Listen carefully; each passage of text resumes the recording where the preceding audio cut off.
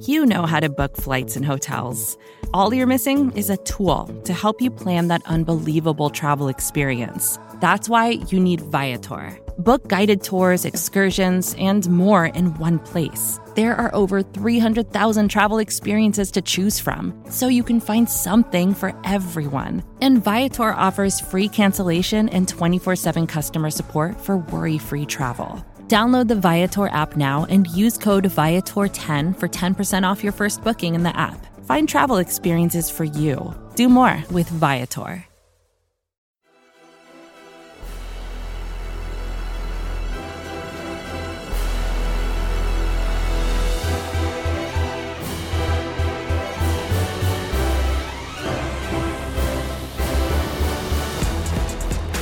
Good morning, good afternoon, and good night. Welcome to the SB Nation NFL Show. This is Monday Football Monday, the premier broadcast that the SB Nation NFL Show has to offer. We love, shocker alert, to talk about the NFL. And a reminder before we get started here that this show is brought to you by DraftKings. DraftKings Sportsbook is an official sports betting partner of the NFL. Download the DraftKings Sportsbook app today and use code SBNNFL for a special offer when you sign up. That's code SBNNFL only at DraftKings Sportsbook. Once again, this is the SB Nation NFL Show. You can watch us on the SB Nation NFL YouTube channel, the SB Nation NFL Facebook page, the SB Nation NFL Twitter page, and of course, you can listen to us wherever you get your podcasts. Look for the SB Nation NFL Show. Subscribe, leave a rating, write a review. It puts bread on our table, and if you don't do it, all of us are going to go hungry. But I'm not going to go hungry today. In fact, my plate is full because I am going to be joined by a fantastic cast of characters. My name is RJ Ochoa from SB Nation's Blog of the Boys. Joining me, as always, every single Monday is fantastic producer Rachel Prevet. And of course, from SB Nation's Arrowhead Pride, Pete.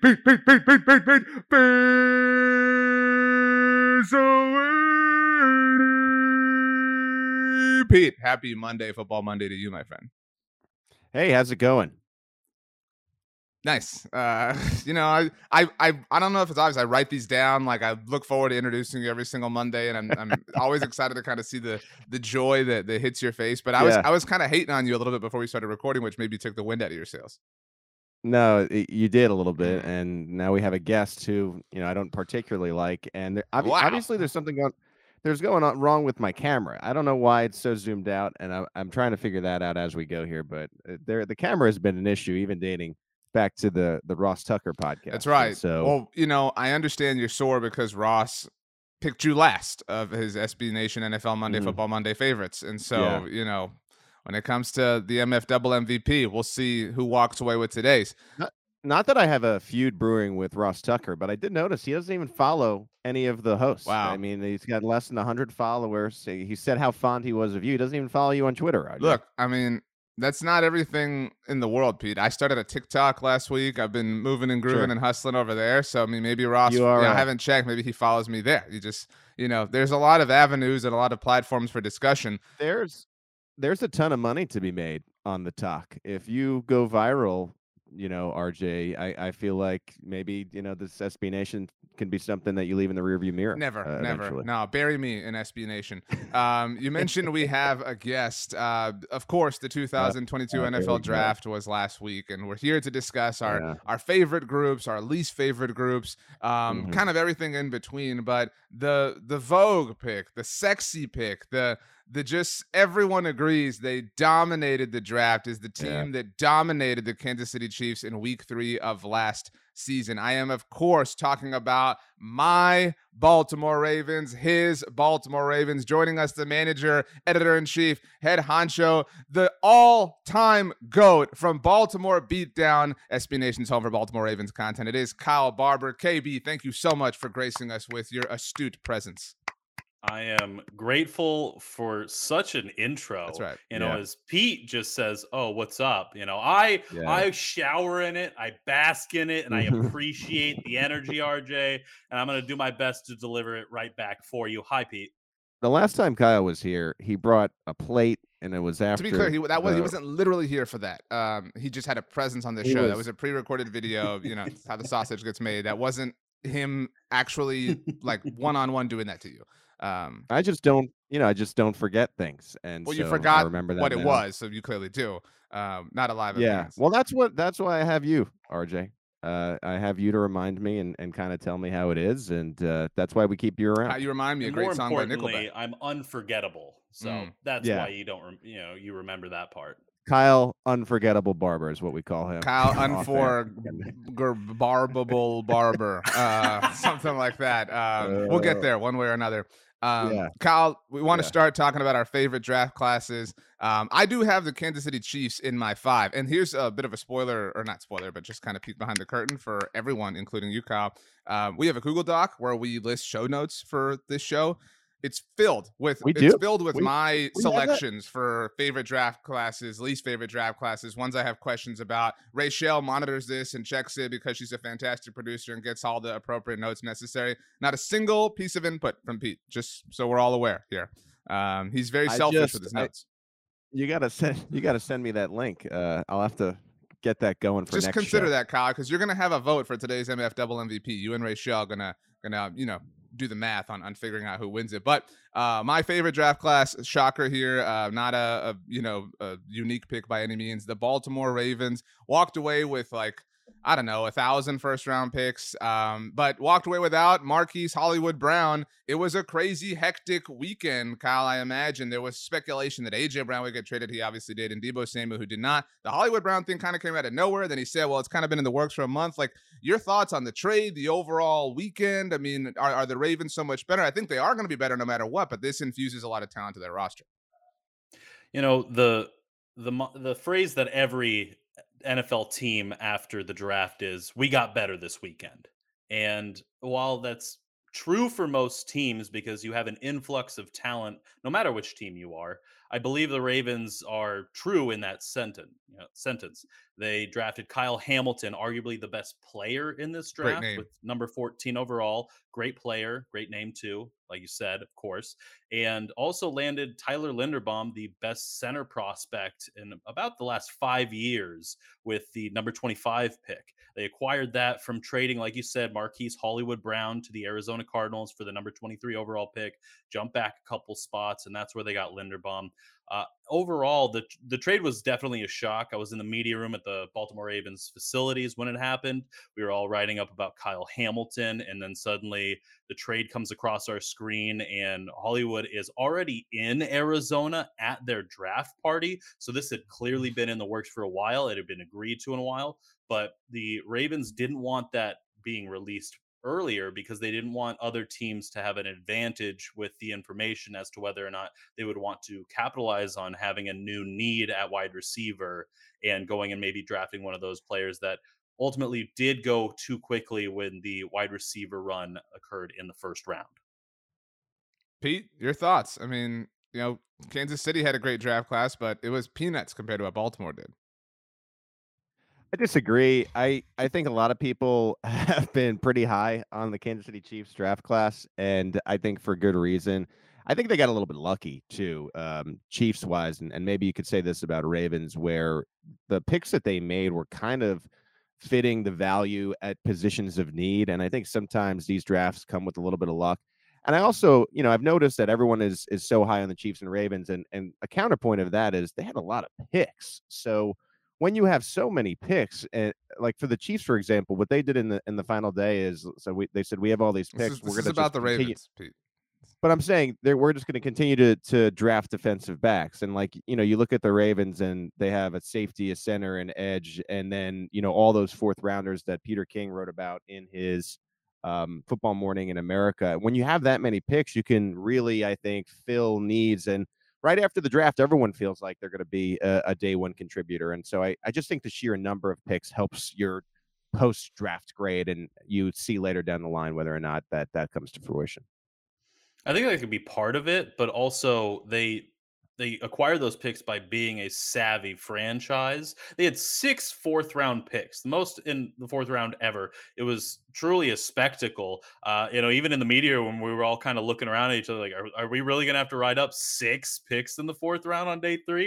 It became a little bit of a joke because you weren't expecting them to actually go through with it. You thought maybe they would trade up on day 2, grab another third rounder, or if they liked somebody that was falling again, they could go in and grab them. But that's not what happened. They drafted 6 players. players. They got 2 tight ends. They got Daniel Falale, who is a mountain of an offensive tackle who is getting a lot of links to Orlando Brown Jr., former Ravens, current Chief right now at right tackle, a guy that sounds like he wants to play right tackle, which is kind of nice as opposed to the individual who left Baltimore to go play left tackle for the Kansas City Chiefs. But overall, they landed a lot of talented players, and I wouldn't necessarily agree that the Ravens got players that filled positional need. The Ravens have their safety depth. They signed Marcus Williams to a 5-year, $70 million contract. They needed a center fielder free safety. And then with the first pick in the draft, they get Kyle Hamilton. They already have a full safety room with Chuck Clark, Williams, Brandon Stevens, and Tony Jefferson, and also Geno Stone. But this is the kind of player that can allow them to operate with more freedom with personnel groups, dime packages, things of the like, which the draft kind of signified that the Ravens are wanting to operate under the 2019 offense and defensive system. They're wanting to get back to a strong rushing attack and utilizing multiple tight end sets. That's why they double dipped at tight end with Charlie Collar and Isaiah Likely.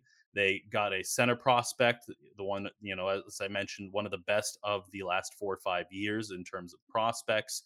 And they want to be able to build an offensive line surrounding Lamar Jackson. They want to be able to run the football and also operate with dime packages, which they were the 4th most used in 2019 for the Baltimore Ravens in a league-wide perspective. So they want to be able to match up against different oppositions, personnel groups with tight ends, and face off against people like Travis Kelce, who is a matchup nightmare. And now they can have, a different tandem of safeties operating to attempt to slow down tight ends, which kind of give them fits over the last couple of years. You mentioned you can't slow down Travis Kelce.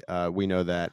I do want to ask you about this little. You can outrun him though with Mark Andrews and his production. That's right. I do like Manders. Ray Shell would tell you that. With Calvin Austin, I thought this was an interesting point of Peter King's article. I don't know if you've seen it this morning, but the Ravens were all set to take Calvin Austin out of Memphis, runs a 4.32 like Hollywood Brown. And then he ends up going to the Pittsburgh Steelers. Did you see this little nugget that the Ravens were high on him? And what is your reaction to that?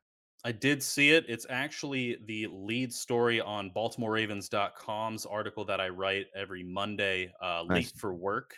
Yes, the Steelers did, in a phrase, poach a wide receiver that the Ravens were interested in. Calvin Austin definitely was a player that we all kind of had on our proverbial boards, expecting them to go get a wide receiver after trading Hollywood Brown.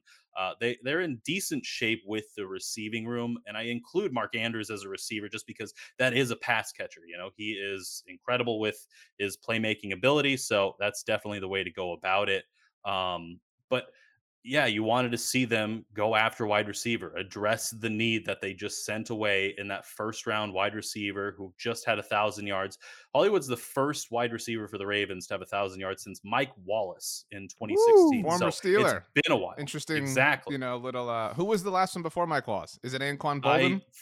I think it might have been Torrey Smith. It could have been maybe Kamar Aiken, but those are not big star names. And the Ravens have always had a bit of a struggle when it comes to passing individual statistics. Right. But they also had Mark Andrews that did it, of course, in this season, but that is under the tight end position, not wide receiver. So it's a little bit of a difference. But by sending that away, you wanted them to address the need. And Calvin Austin seemed exactly like the kind of guy that they wanted to get. And as you mentioned, Peter King was in the draft room for the 4th round of the Ravens day 3 draft. And they ended up missing out on Calvin Austin by a single pick instead. The Cowboys missed out on Charlie Collar by a single pick. So thanks for that, Kyle. Very upset. I do love the Ravens class. Again, it's a very popular opinion. I think it's interesting though. I kind of think that it's part of the headliners. I think everybody looks at Kyle Hamilton and Tyler Linderbaum and views those values as insane. Kind of like an album where the first 3 tracks are awesome and then it just kind of fades, like Ocean Avenue by Yellow Card. Kyle followed me on Instagram last week, everybody, so I'm getting to know him on a deeper level. He'll find out that I'm a fan of alternative rock from the early 2000s. But it's obviously everything, there's so many, every fan base is now questioning every mock drafter that had players they got lower than they ultimately were drafted. And I thought something that was a little bit interesting, just to kind of confirm priors or judge my own priors. Arif Hassan does a great job with the consensus board over at The Athletic. And based on overall return on investment relative to consensus board, the Baltimore Ravens had the 5th best draft in the NFL. The Kansas City Chiefs actually had the 3rd. The Carolina Panthers had the 1st. And some of that is like the positional value of quarterbacks. Obviously, the Panthers walking away with Matt Corral, and that affects like the Falcons draft class and things like that. But there are some different value perspectives that don't feel like the Ravens had the unquestioned best draft in the NFL. Do you feel like that's a fair argument? Yeah, of course. Everybody feels like they have the best draft, every single year. And you see the big number of first round picks that went to the Ravens, that you went to the Jets. Right. And you immediately assume, wow, these guys have 3 Pro Bowlers right away. They're going to jump in. They're going to make a name for themselves. But in reality, we all know that draft grades are exciting and fun to discuss. And you can see and make arguments for the value. But these players have to develop, and not only develop into starting caliber players, but beyond that. And it doesn't always pan out, sadly. Not all 262 picks get to go to the Pro Bowl every year. I also noticed, I think it was in the article that you mentioned from Sun, that a lot of the value has to do with, if you have more picks, like Pete Sweeney mentioned, your value is going to be higher because you had more picks to go with. And it also didn't calculate the trade that the Ravens sent away in acquiring that value to get Tyler Linderbaum, because they just sent away their only 1,000-yard receiver. Yeah, I have a question for you just about the weekend in general, because this seemed to be a celebration of the Ravens, especially as the grades came out. But you also had on night one Lamar Jackson very publicly freaking out about this trade, it seemed like, and then not being so happy with the center pick. Where does that stand in your eyes at this point? So Lamar did comment that it wasn't having to do with Tyler Linderbaum being the pick. He quote tweeted that and said, "It has nothing to do with my new center," but it had to do with the Marquise Hollywood Brown trade, which is also a little strange because he knew it. After day one, we interviewed. We had an opportunity to talk with Ravens general manager Eric DeCosta, head coach John Harbaugh, and director of player personnel Joe Ortiz. And they all said that they had talked with Lamar throughout this entire process. They also said that Hollywood Brown requested a trade in year 2 of his deal. So not at this offseason, but the previous one. And they did not send him away, obviously. He played with the Ravens, and then he had over, I believe 90 catches, 1,000 yards, and he still wasn't happy. He wanted to be more of the focal point of the offense, is what it sounds like. And he wanted more targets. It might have been as well. It wasn't exactly it. But yeah, Lamar Jackson's a WTF on Twitter after the trade went down, but he most certainly knew about it, because Hollywood said that he had spoken to Lamar after year 2 and his frustrations, and then again after year 3 and his frustrations, and throughout the trade process. And once the trade was completed, Lamar's, it sounds like, is acting as if he didn't know about this publicly, but he most certainly did, because Hollywood Brown is one of his closest friends. They drive to the facilities or the games every day together. They were always in the same vehicle on that. So it seems a little bit like a public facade of, oh man, I had no idea this was happening, when in reality it most certainly was informed from the Ravens front office that they were in talks and conversations about it the entire time. I thought that, correct me if I'm wrong, but like, that's very odd, RJ. Like, isn't that odd? You can talk about this, RJ, but that seems very, very weird. Well, to me, it seems very dramatic. And I also, like, on one hand, empathize with, like, it was his first opportunity to sort of like publicly express any feelings about it, given the like kind of, tight-lipped nature of the trade. But there's a lot of walking back happening publicly by stars in the NFL. Lamar Jackson, although he hasn't technically walked it back. Sean McVay with the Cole Strange thing, and then the next day, like, literally just like bowing down to Bill Belichick and apologizing as profusely as he could, which is what Pete should do to you, Kyle Barber, because you're kind enough to take time to join us here on Monday Football Monday. Before you leave, if you could cast your vote for MF Double MVP, Monday Football Monday Most Valuable Player, and explain your reasoning. I absolutely have to go with Rachel here. Okay, Rachel is the GOAT. Mm-hmm. It makes the most sense. She helps put these shows together. And though RJ has that energy and brings it and delivers it and Sweeney has the cool, calm nature to settle in every Monday with you. I'm laughing in the car every morning that I listen to this show. I listen to some of the other SB Nation shows.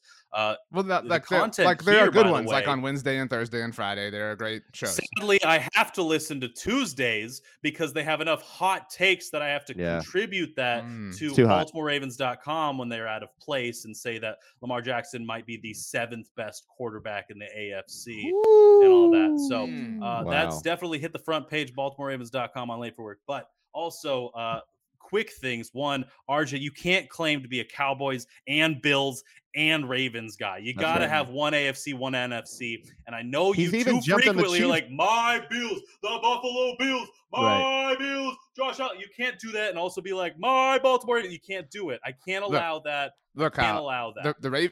If I have to choose, I'm choosing the Bills. I'm really sorry about this. But the Ravens thing is because of the Oddcast, because they hate on them so irrationally. I've come to their defense. So I sort of feel like they're knight in shining armor. Like maybe we're not like, together, but like I'm here to defend the Ravens from an objective standpoint. And I feel like I'm the only one ready to do that. So that's where the my comes from. But like I'm in love with the Bills as far as AFC. You've been a perennial Chiefs hater. And then this offseason now you're turning your back on the rest of the AFC West. So not only are you a Bills and Ravens guy, you also have claimed in recent weeks to somehow also be a Chiefs guy. I also hate the Colts. Like, just to be clear, let's get all my emotions out. I was going to say, at least thankfully, RJ has stuck to the script of loathing the Indianapolis team. That's his least favorite team. Also the Chargers squad. Mm-hmm. Right. So good job on that consistency. Kyle, last thing, the question I asked you a little while ago tore us apart. Although you choosing Rachel helps mend us back together. If you could, in your final thoughts here, explain why Monday Football Monday is so much better than the Oddcast, we would appreciate that. Yeah, that would be good. The best way to describe it, and I've mentioned it multiple times already, is RJ Ochoa's energy is something that you do need on a Monday morning. If you're working that traditional Monday through Friday or not, you need some energy to perk you up because everybody around you is going to be like, oh boy, it's Monday. RJ never delivers the low energy Mondays, and it's something that I value. Pete Sweeney comes on here. He keeps the show level headed. He delivers some solid information, and it's worth giving a 5-star review to this show. I tell you what, fans, I know you're listening. I know you're able to do so. Put the 5 stars on there. Talk about how great these two are. And you can even talk about how you're not a big fan of RJ Ochoa's sidekick on the NFC East mixtape, Brandon Lee Gowton. So thank you guys so much for having me on. I'm going to do the quick plug for myself now. Definitely follow me at Kyle P. Barber. Check in on BaltimoreBeatdown.com for my work and all things Baltimore Ravens. I have a wonderful staff that I'm thrilled with their draft coverage. We produced a litany of articles over the last 3 days, and we're only going to have more as the draft process ends. And finally, I am on BaltimoreRavens.com. Check out my Late for Work series every Monday morning. Thank you guys so much for having me on. I love doing the all-time GOAT, my second favorite chess player of all time behind myself, of course, Kyle P. Barber. Thank you so much for taking the time to join us. One love, my friend. One love. Pete. Baltimore Barber. I didn't realize he was on Ravens.com. Late for Work. You know what, Pete? It's a really terrible thing to say with him still lurking in the background because he shouts out the SB Nation NFL show frequently on BaltimoreRavens.com. Yeah. So, great job. Well, great job. After he just showered us with love and affection and praise. Baltimore Barber. Does he live in Baltimore? He must, I guess, if he was at the Ravens facility. I don't know Kyle's social security number or, Does he live in Maryland? I'm not invasive like that, but I will tell you that we constantly have a chess game going, he and I, with the chess app. And, I was pretty confident in my skills when we first started, but Kyle has bested me more often than I would like to admit. Just like the Ravens have bested the Chiefs more often than you'd like to admit. Some people play chess, Brett Veach, Andy Reid. Some people play checkers. Mike McCarthy, Jerry Jones. Nice. Anyway, Brett Veach had a shout out last week on Monday Football Monday with Ross Tucker, your boy.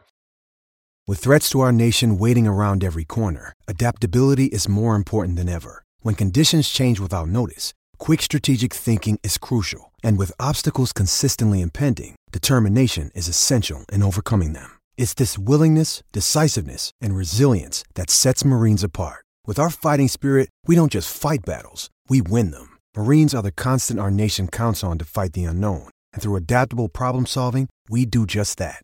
Learn more at marines.com.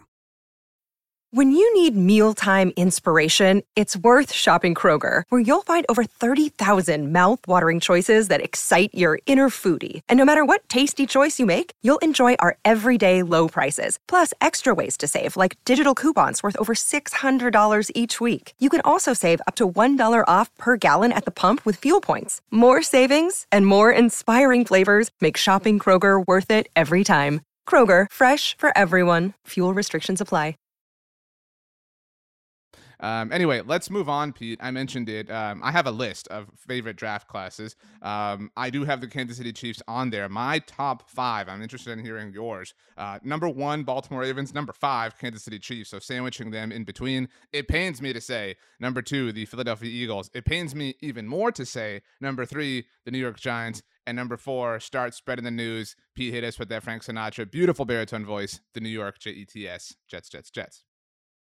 Yeah, I really liked the Jets class. I thought they had a really nice draft, and there's one thing holding it back, but go ahead.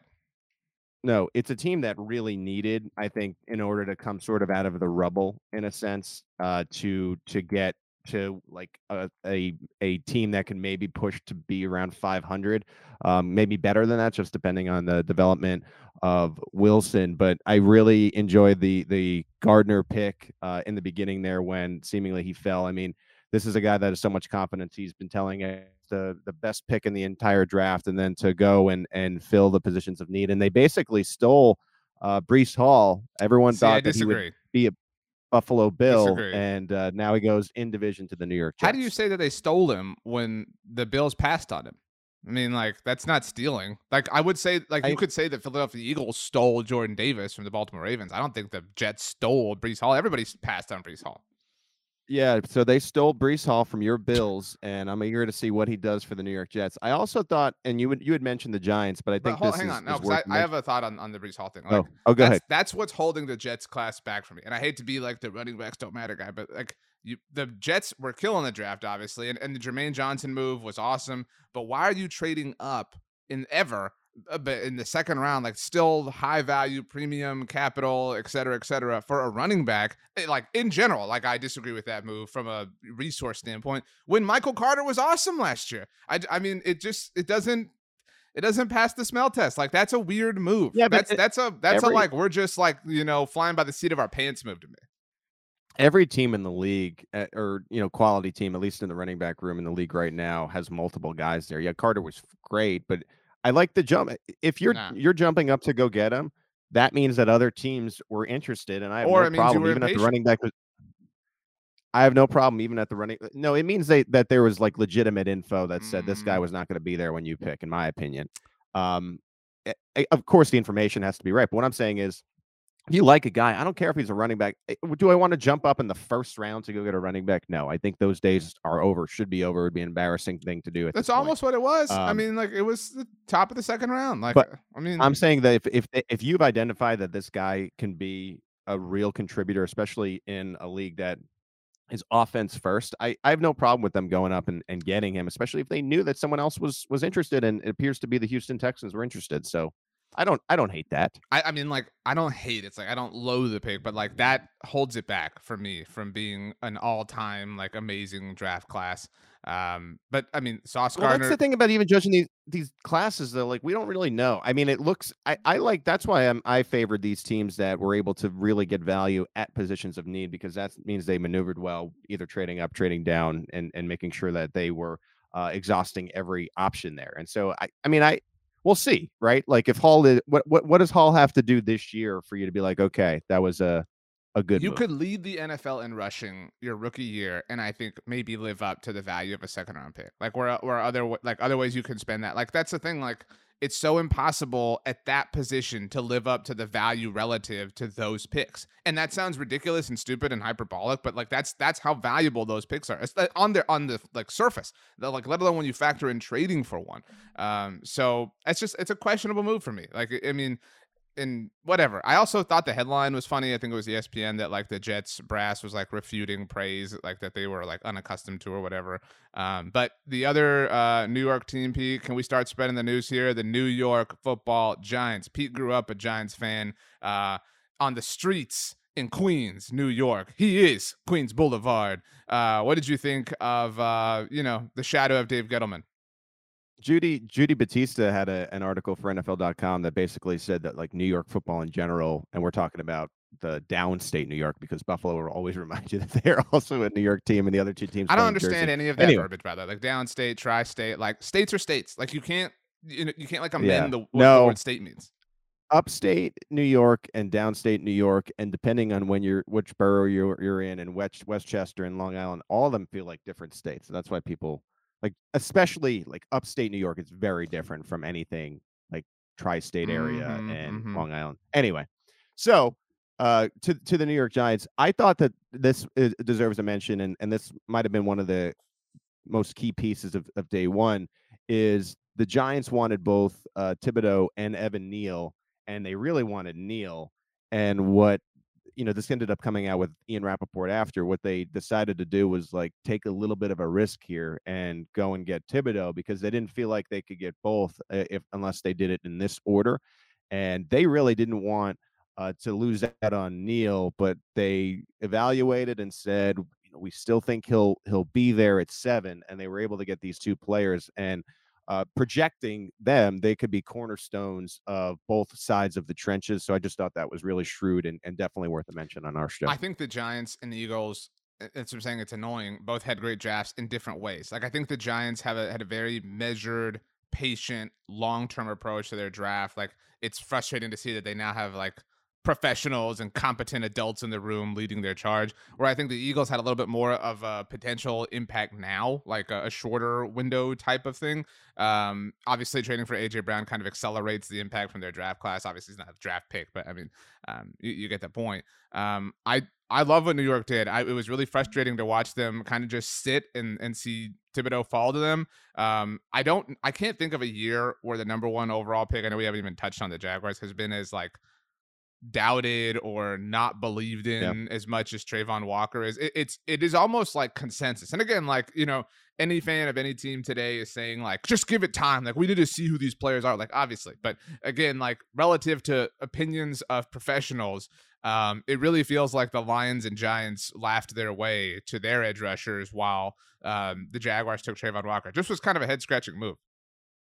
That is going to be something that is looked at, I think, for the next 3 years, right? Because when you go out on a limb there and you have what every analyst would tell you, every draft analyst would tell you, like some surefire edge guys there, and you end up going with Walker. I mean, people are going to really be looking at that, and they're going to be looking at it under a microscope. And you had all these different smoke signals where the ownership wanted Hutchinson, apparently. Doug Peterson supposedly wanted an offensive lineman, and then you had Balky who wanted a Walker, and there was reports of a power struggle, and then Doug Peterson has to come out and say, no, we were all on the same page. After such a disaster last year with the Urban Meyer situation, you just would have thought, okay, they're going to be all on lockstep, and in a way go the safer route. This feels like a very unsafe route on an organization, especially front office wise, that has to perform this year, or you're going to get questions about that. That's what I'm saying. It feels very opposite of the Giants draft class in that sense. Like the Giants feels very like safe, high floor, not that like low ceiling or anything like that, but it's frustrating. So whatever. Yeah. But moving on, other classes that are the other class we haven't touched on it, Kansas City Chiefs.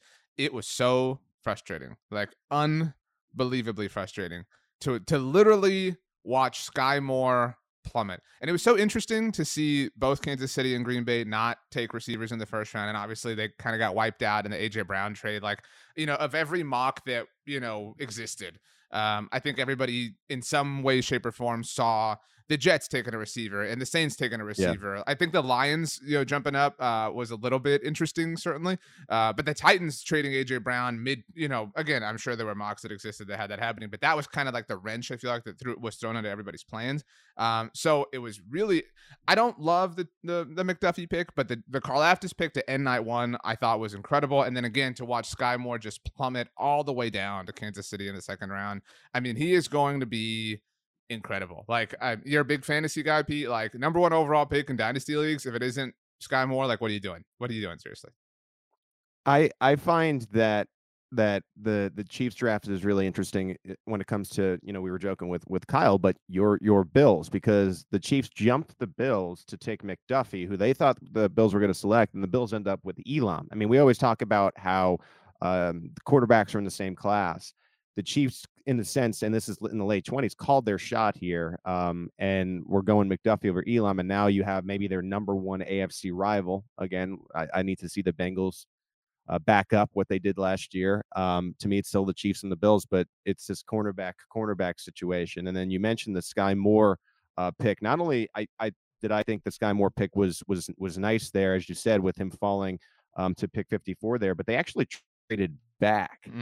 And instead of taking Pickens, they saw Pickens go to the Steelers, and they just held their breath, and Moore was still there. So they called their shot and got a fifth rounder back from the Patriots, and they took a player called Darian Kennard. Hang on, they have a need at right tackle. Just to interrupt you very quickly, like any assessment of the draft that anybody reads for the next week, there's lots of, and they're all fantastic, but there's lots of them that are going to say, like, favorite pick for each class, and a lot of writers are going to pick Sky Moore as the favorite pick for the Chiefs, right? Like, I'm sure you've seen that. Darian Kennard, again, relative to value, I think is maybe like in contention for that pick. Feels very similar, and you jumped on his belief train, I think, a little bit too strongly, but feels very similar to the Trey Smith pick last year. Like, kind of like how did this happen? How did he fall all the way here? And it was funny last year with the Chiefs needing such replenishment along the offensive line. I thought the Darian Kennard pick was outstanding as well.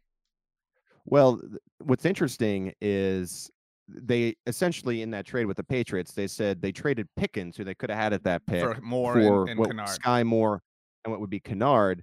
And, for those who don't really know about the Chiefs offensive line, they're set from Orlando Brown at left tackle all the way to right guard to Trey Smith.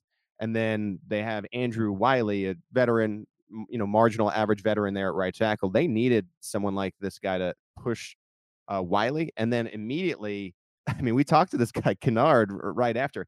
He was very upset that he fell as far as he did. He didn't think he should. And this guy's going to at least push Wiley. I wouldn't be stunned if Kennard becomes that fifth piece of a really good offensive line for Patrick Mahomes.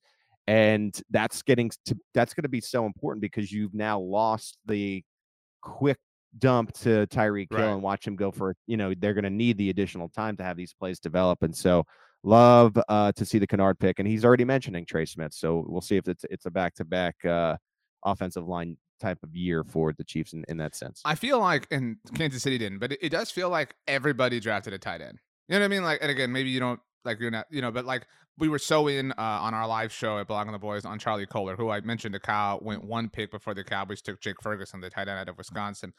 Trey McBride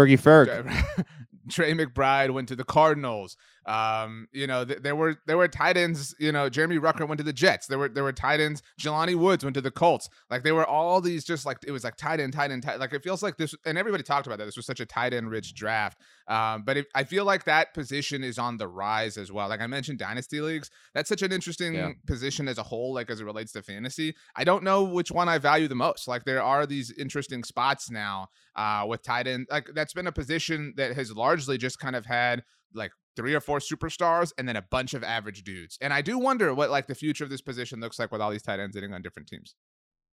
Yeah, I find it that there's only a few in the NFL in which you really look at as weapons / like wide receivers, like Darren Waller, Kittle. I've always said that Mark Andrews should be involved in this, and I know Rachel agrees. That and when you have that type of Dalton Schultz, wide receiver athlete at the at Blake Jarwin at the tight end position, I just think it adds another element to your offense. And what seems to be interesting about that, and you RJ were like alluding like maybe running back should be more like this, is these guys like Kelsey and Andrews were drafted in the 3rd round, and so I think there's some of these teams out there that are trying to take their shot at getting one of these guys, and it seems like they can be diamonds in the rough in a sense. And it's like we might as well. Like the Chiefs did that last year with a guy named Noah Gray from Duke. Didn't really develop as fast as I think they wanted to, but like that's why the Chiefs didn't take one, because I think they already feel high on the guy they have.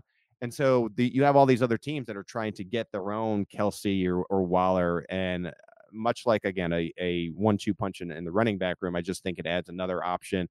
Andy Reid in Kansas City, covering him, he loves these multiple tight end sets. There's sometimes a reason, especially when you get close to the goal line, to go heavy. And so, yeah, I just think everyone is taking their shot in the sense of like, let's try to see if we can get our own Darren Waller. I think it speaks to the evaluation of the position as a whole. Like, how people, especially this offseason with all the wide receiver trades, like people are so quick to be like, well, wide receiver is the new running back, right? Like, don't pay a wide receiver, whatever, blah, blah. Yeah. I would posit that tight end is the original running back. Like I'm fine paying a running back, like within reason if it's Derrick Henry, right? Like if you have this undeniable, different, like exception, that's fine. And that exists at tight end with Travis Kelce, George Kittle, Darren Waller, Kyle Pitts is seemingly going to be in the mix at some point. Mark Andrews, as you mentioned.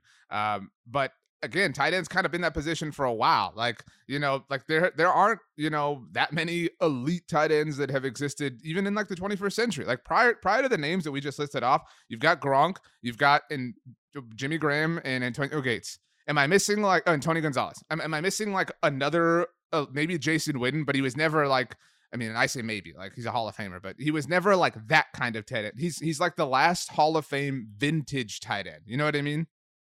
Yeah, there's the position has evolved, right? And that's what I'm saying. But like, I think I do think that the entire NFL understands and accepts that premise, and nobody like I look at Dalton Schultz. The Cowboys don't haven't paid him, gave him the franchise tag. Dalton, I don't know. What I'm saying is like teams are hesitant to pay the position, and like even like CJ Uzomah, who was awesome last year, like barely got a deal with the Jets. You know what I mean? Like it's just difficult to get paid unless you are a unicorn at the position. I do want to move on, Pete.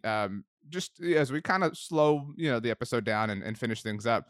I had put this under the category draft classes we don't understand. And I know you didn't look at the notes, so shout out to you. No, I saw that. That was a good note. As I set this up, I'm reminded of a tweet I saw from this a girl that's like a prominent member of Cowboys Twitter. Her name is Cassidy McWaugh. And it was the night that Andrew Luck retired. And she tweeted that night, she tweeted, make sure to hug your franchise quarterbacks tight.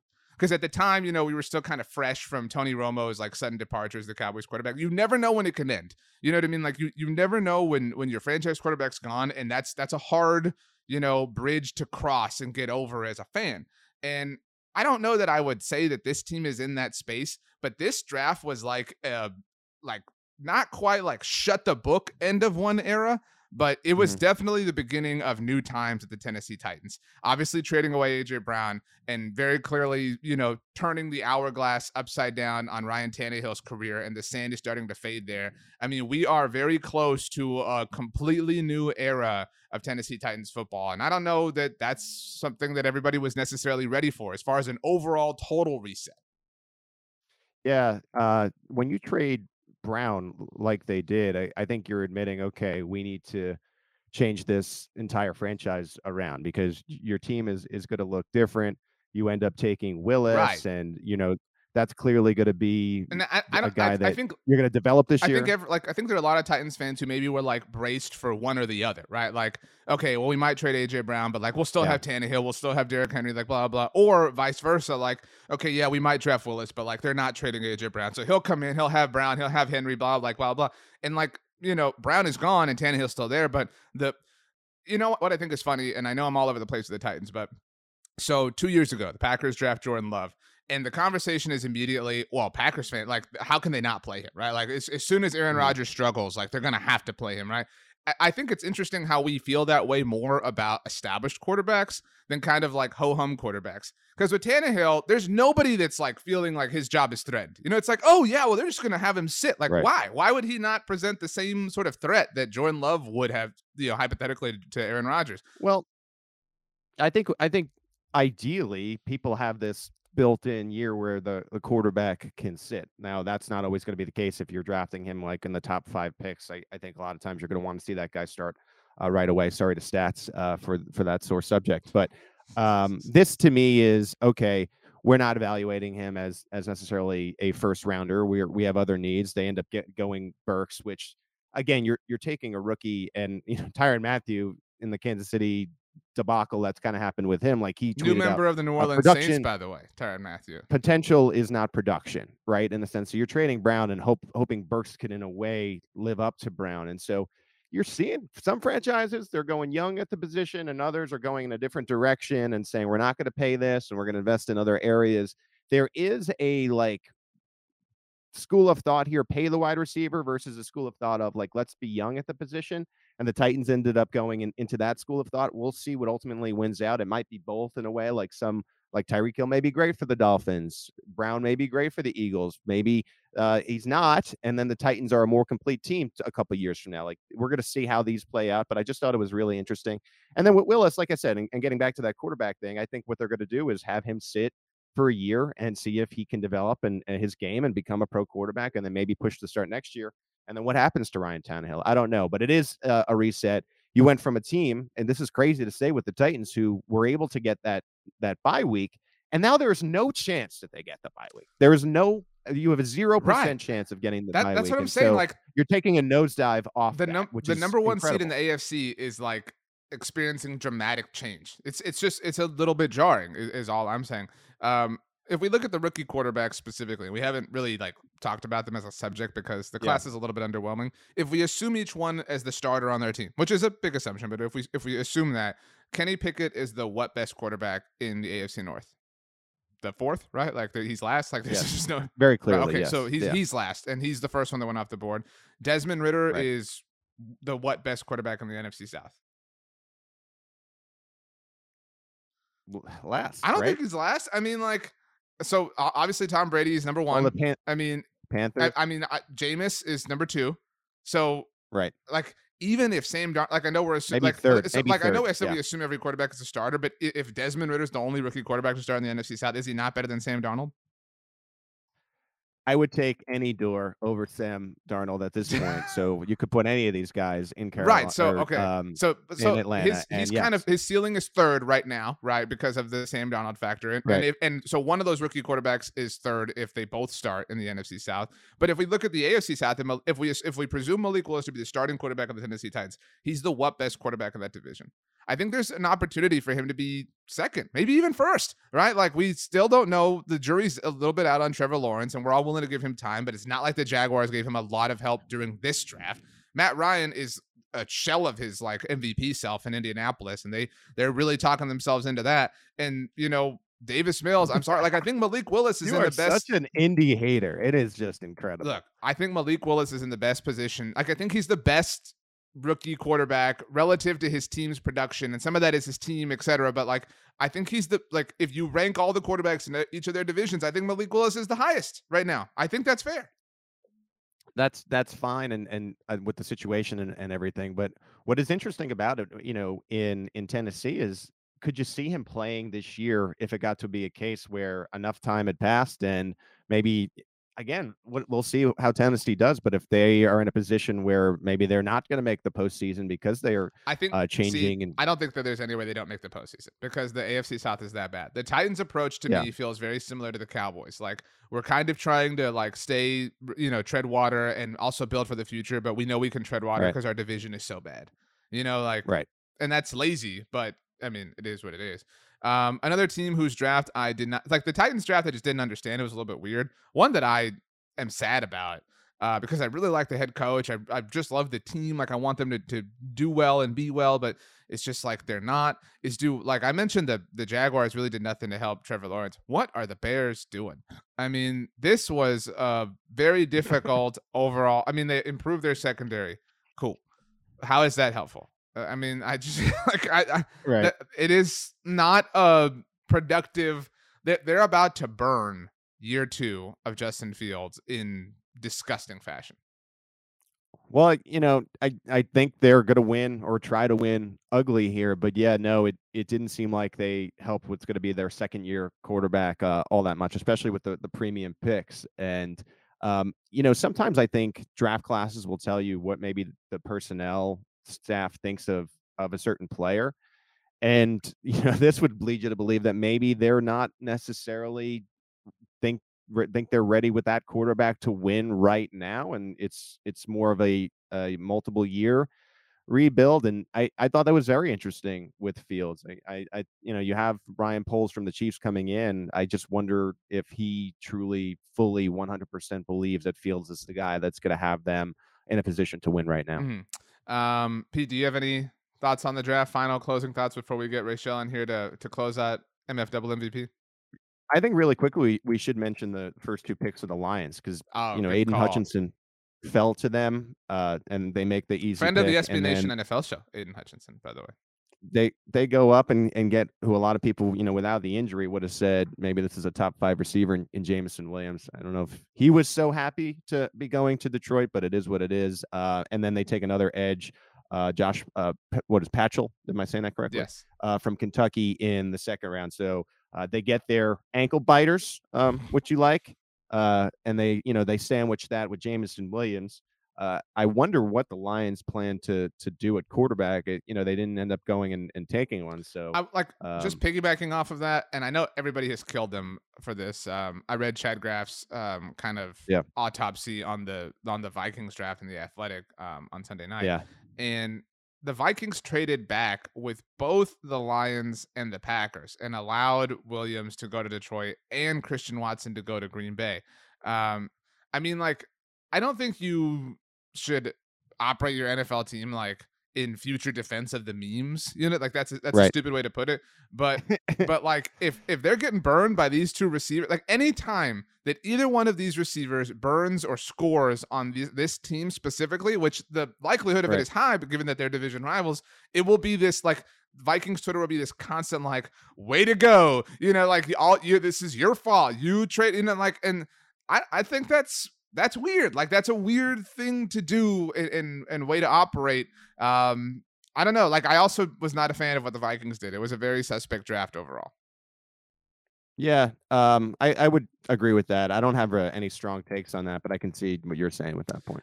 Rachel, if you would grace us with your presence now. You are the clubhouse leader with one vote, a big vote for MF double MVP today.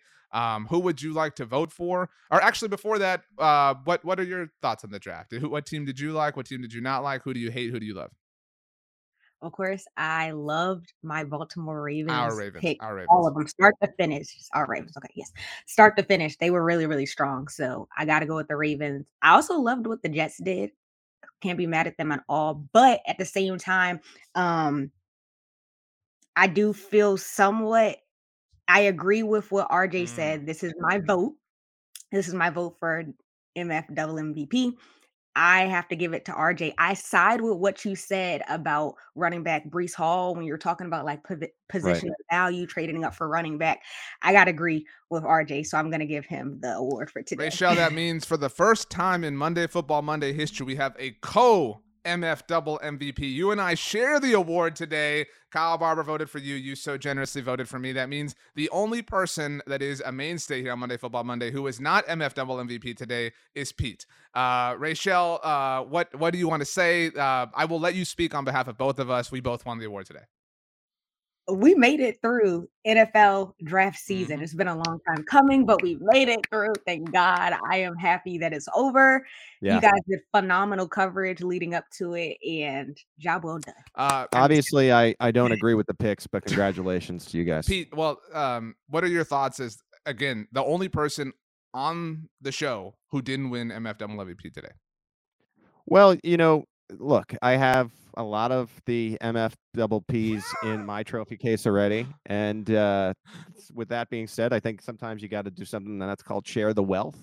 And I have no problem with that. I need you guys to have good self-esteem each and every Monday, Football Monday. And I know that now next week's show will be even better because of that. So I like it for the show. Spoken like a true loser. Do I completely agree? Like a true loser. Yeah. Do I completely agree with the results? I don't. I would have I would have voted somebody else.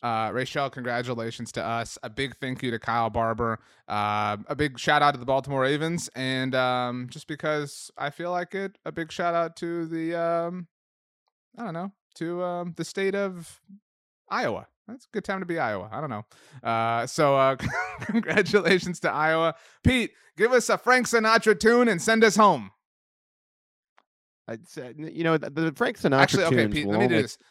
Sing anything you want in the most Iowa voice that you possibly can. Go ahead.